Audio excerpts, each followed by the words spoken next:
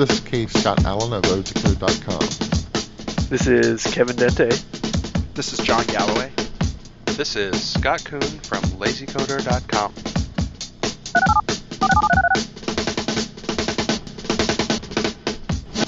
Hi, this is John. I am at DevSum Sweden, and I'm talking to Tess Ferrandes. Hello. Hello. So what are you speaking about today? I'm speaking about machine learning and specifically about some projects we've been working on with customers.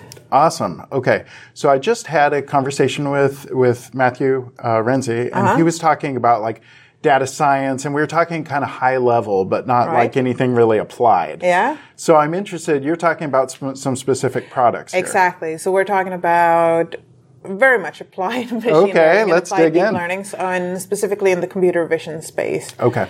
So we've been working with, I'm working with quite a few customers, but three that I'm talking about in my talk. One is working with a sportscaster on trying to figure out when someone shoots a soccer goal. Oh, wow. Yeah, so that's basically to help them remove the need for hardware on big arenas because it's a big cost to have like IR sensors and things like that. So I'm looking at how much we can actually do with vision and looking at vision on both from their cameras and in videos, and also for highlight reels. Okay, so it can automatically see, okay, a goal was scored, let's back up 10 seconds or 5 seconds or whatever. Exactly, things like that. Wow. And the other one I've been working on is a project where we've been looking at finding cancer in slides, in microscopy slides. Okay. So that one is actually something that's a quite new arena because it's just recently that slides have been digitalized. Mm-hmm. So, and with digitalizing them, we now have an opportunity to do things with computers, like finding cancer cells that we might not find with manual inspection, or speeding up is the detection of finding cancer cells in the microscopy slides. Wow. Okay. And then the third one I'm going to talk about is one where we work with a large retail corporation on finding out when people are shoplifting from surveillance cameras. Again, not necessarily to intervene when someone's shoplifting, but to look at historical records, figuring out like how they should remodel their stores and things to not have like that much shoplifting, or maybe so if there's a problem area in the store or something that's okay. Mm-hmm. So what sort of technology do you actually use to do this sort of stuff? So we use first off, I code in Python. I've actually moved to Python from .NET. How long has that been? 2.5 years now, and it's a struggle every day. I want to go back. So that's interesting because I've talked to some people. You know, part of the idea that I hear with like ML.NET and some of the other like .NET machine learning sorts of things is supposed to make it so you don't have to learn Python. But I talk to other people, and they're like, "Sorry, you got to learn Python." You definitely do need to learn Python, I would say. Okay. Because ML.NET, interesting. There's so much outside of what ML.NET can offer that you need. For example, visualizing data or working with just different machine learning algorithms that are not in ML.NET yet, or algorithms that allow you to see what machine learning learns. Mm-hmm. That's not really possible in anywhere else, like in to understand. Okay. So the problem is not so much that there is a small problem that .NET is not necessarily suitable for machine learning because it doesn't really have the same aspects that Python has in terms of handling like really big data and pipelining and things like that. It doesn't really flow well through an object-oriented language. But the bigger problem is the community that you need, and the community right now is in Python. Okay. So what has you said it's still kind of a struggle to work in Python? Because it's not a typed language. And, it's like with everything where it's not typed and you're used to typing, it's difficult because you may end up getting like runtime problems instead of compile time problems. So my understanding, like in the JavaScript world, is that you compensate for a lack of types and for less strict language by having a lot of tests. Exactly. Is that similar here? Yes, and you can definitely do that. But the problem is that part of machine learning is very probabilistic. So the output from one run and from another could be totally different. Oh. So you can't really do testing on the machine learning part. So you can definitely do testing on the parts that handle the data, that in our case cut the videos or things like that. But the actual modeling is not something that you actually do want to test necessarily because of the probabilistic nature of it. Yeah. Wow. Okay, so when you're working, I've seen some kind of presentations, but also some things that even look like they're the output where it's using Jupyter notebooks. Do you work with Jupyter notebooks? Yeah, much? so I would say it's a mixture of using Jupyter notebooks and use Python scripts. Okay. And Jupyter notebooks, I use that for experimentation, and because it's quick to do visualization of different things, it's quick to output like intermediate data and everything. What kind of data? Intermediate, okay. like, when you start processing something and then you want to see, okay, so we're here, and then continue processing. So, got it. And when you're doing data exploration, that's very much what you do.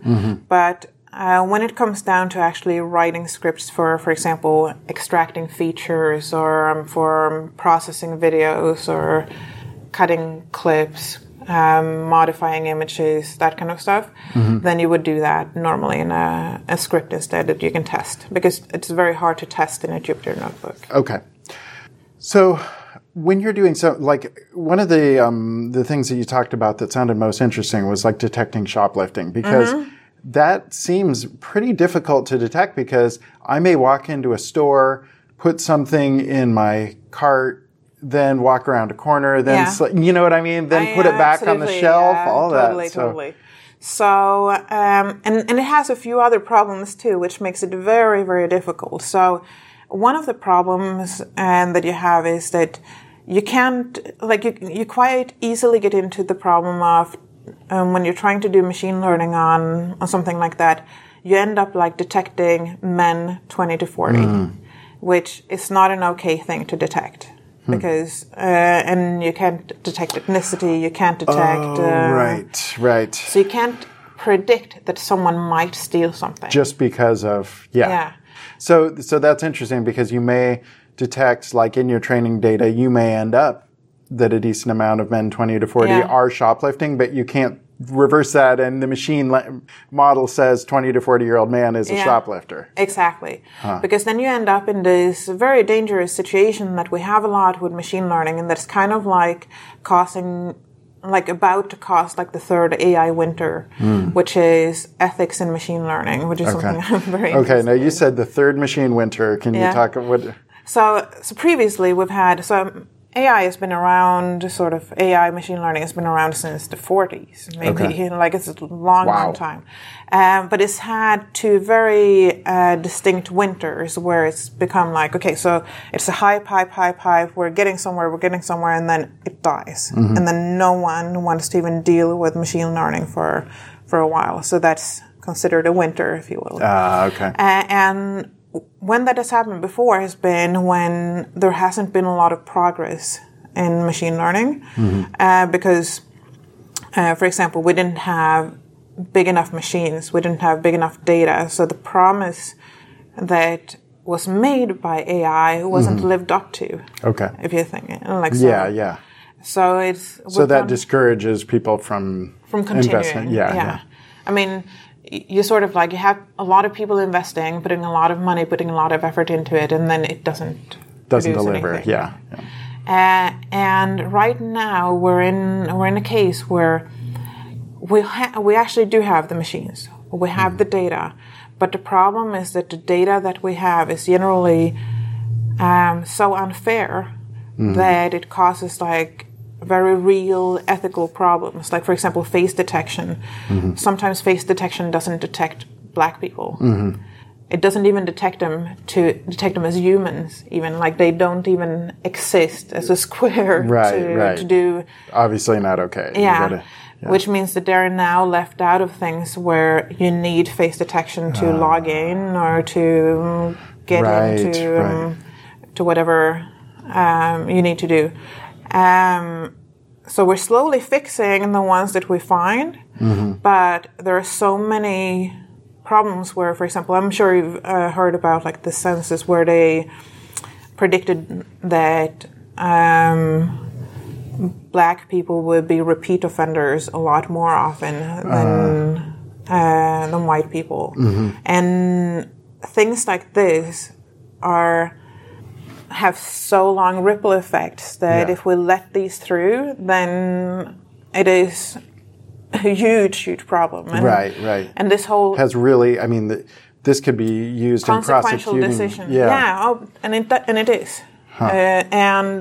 And something like, for example, when we look at the cancer cells, what would happen if, for example, all our samples are from Swedish people, and then maybe someone from, I don't know, Spain comes in, and maybe they have a total different setup. Maybe we're looking at skin cancer detection. Maybe they don't react as well with the chemicals or whatnot, and then it can't provide the same services to a person we haven't tested on.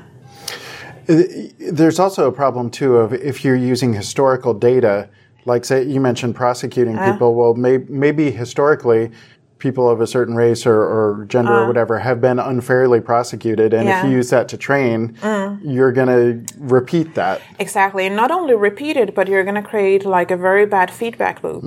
So a typical example of that is, for example, if you use...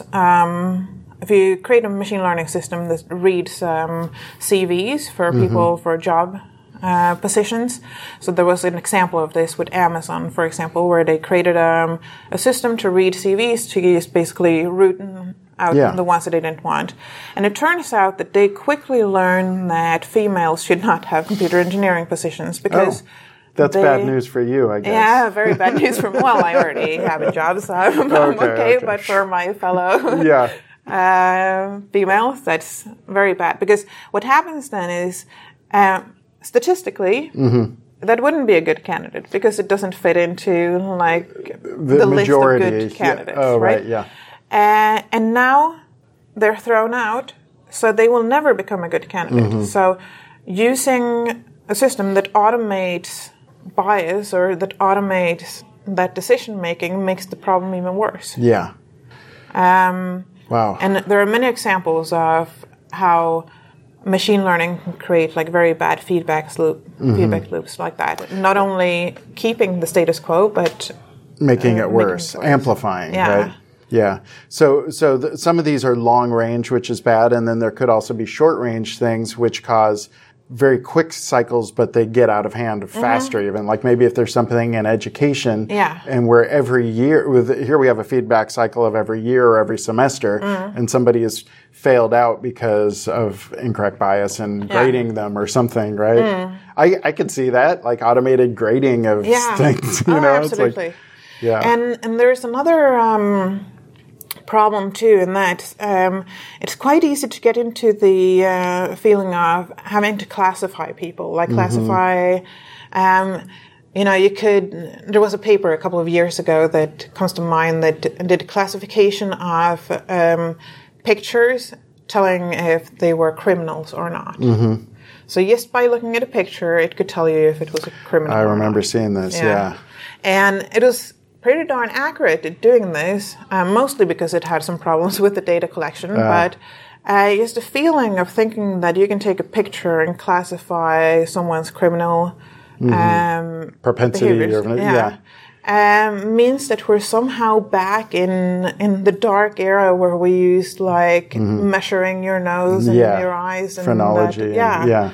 Because that's exactly what it is. But suddenly when we do it with machine learning, it might be like a hidden the computer is making the decision, not us. And the computer doesn't have any feelings, and the computer is not biased. Well, it is. Because the data is biased. Of course, we're teaching it to have a bias, right?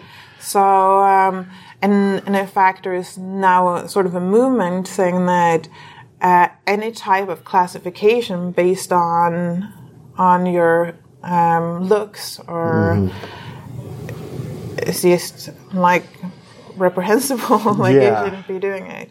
Not only because it's pretty clear that you can't actually determine if someone is a criminal or not based on a picture, because that means that either you're born a criminal, if your features really tell you if you're a criminal, or somehow your features just changed as soon as you stole became something. a criminal. Right. Yeah. It doesn't really make sense. No.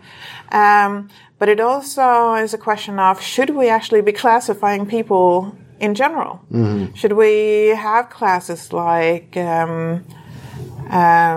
what your sexual orientation is? Right. Maybe that shouldn't be a class, because everything we do, including criminality or anything, is quite fluid. And the class, when you use like a machine learning algorithm to do it, you classify someone as a 0 or 1 on a very definite scale. Right. We make a decision, and it's and that decision sticks with you. Yeah. So going back a ways, talking about criminality and shoplifting, like one was the action where you're actually observing, does somebody perform an act versus what do they look like? Yeah, so that is very, very important. So partially in that case, what we had to do is we had to look through the videos and see what actually happens when someone shoplifts, because we need to make sure we detect the action and not the potential for this person to be a shoplifter. Right. Because even if they look like they could be a shoplifter, it doesn't really make them a shoplifter. Yeah. So we looked at things like things that they did when they were shoplifting, looking around, for example, social avoidance. Right. It was more common when they were alone. Like if there was a store member in the store at the same time, usually like in view at the same time, usually they wouldn't shoplift. Right. And poses. So using pre-trained models for pose detection, for example, was one thing we used. So it becomes a lot about creating your own features and using building blocks. So using pre-trained object detection, pre-trained pose detection, and things like that. And then there was some other things that made it also more difficult, and that's most of the shoplifting behavior was happening, or the videos that we had were from a given season, like Christmas. Okay. And if you take the positive videos from there and then the ones that are not shoplifting from somewhere else, you might just be detecting Santa Claus. Yeah. And that's... Oh, right. Yeah. So you don't want to do that. So in that case, you also have to do some other pre-trained models like background subtraction. Okay. And what else? So how do you actually understand some of these where you're like building up from building blocks and you understand every step of the procedure? You can control whether a decision is being, you can understand how the decision's being made. Maybe that's required. What I'm wondering. In some cases it is. So in that case, for example, it is. And it would be even more required if it was used for immediate intervention. In this case, since it was used for a statistical gathering, maybe not so much. It doesn't really matter if you get some wrong, or it doesn't really matter exactly what you... Okay. But let's say in the cancer detection case, very important that you understand exactly why it made that decision. Yeah. And in that case, we ended up not using machine learning.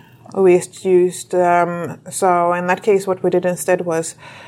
You stain the biopsy slides with a chemical that stains like morphed cells, like cells that could be even either benign or malign, with a certain color. And we just did color differentiation. Oh, wow. So we split out like the ones that were stained from the ones that weren't. And the game there is that you have very, very large slides, and it takes a lot of time for a human to look through them because they have to zoom in 50 times in each little...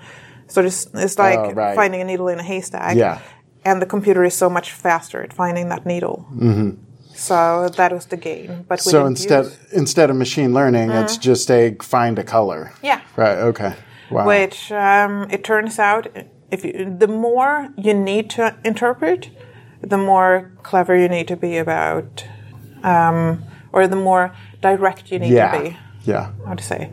Whereas, for example, in the football case, we had lots of data. We had data from like every single game in history, basically. Oh, right. Well annotated because they... Yeah.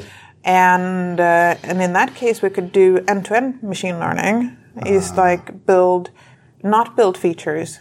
We did build features anyways because we wanted to augment the model a little bit.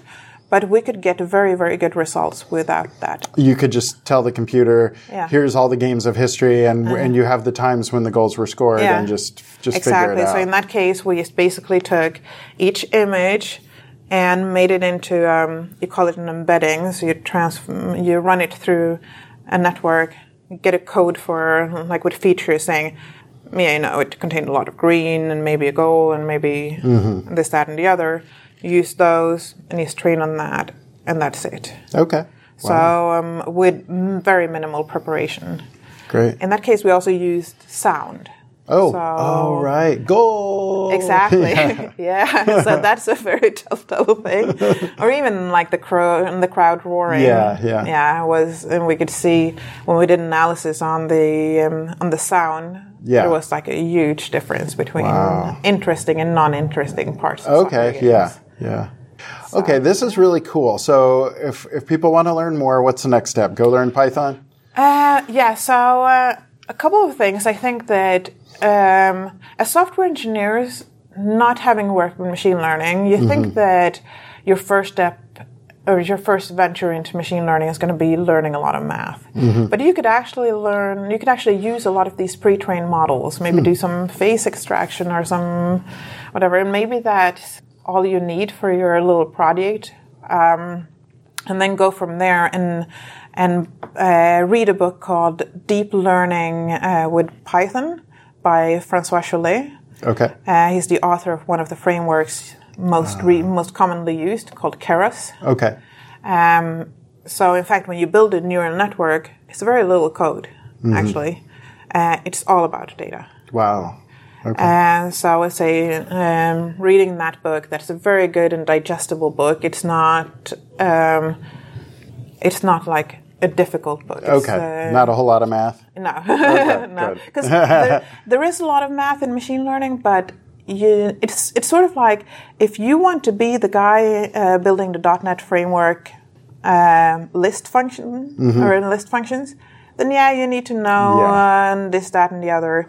If you're the guy using the list, you don't need to know how to implement the list. It's good to know that lists work like this or like that and how they are different from hash tables. Yeah. But you don't actually need to know the nitty-gritty of the implementation necessarily to use it for the first time. Okay. So in a similar way, you don't need to know exactly how backpropagation works or how dot products or matrix multiplication. You kind of need to know that they use that, but that's it. Okay.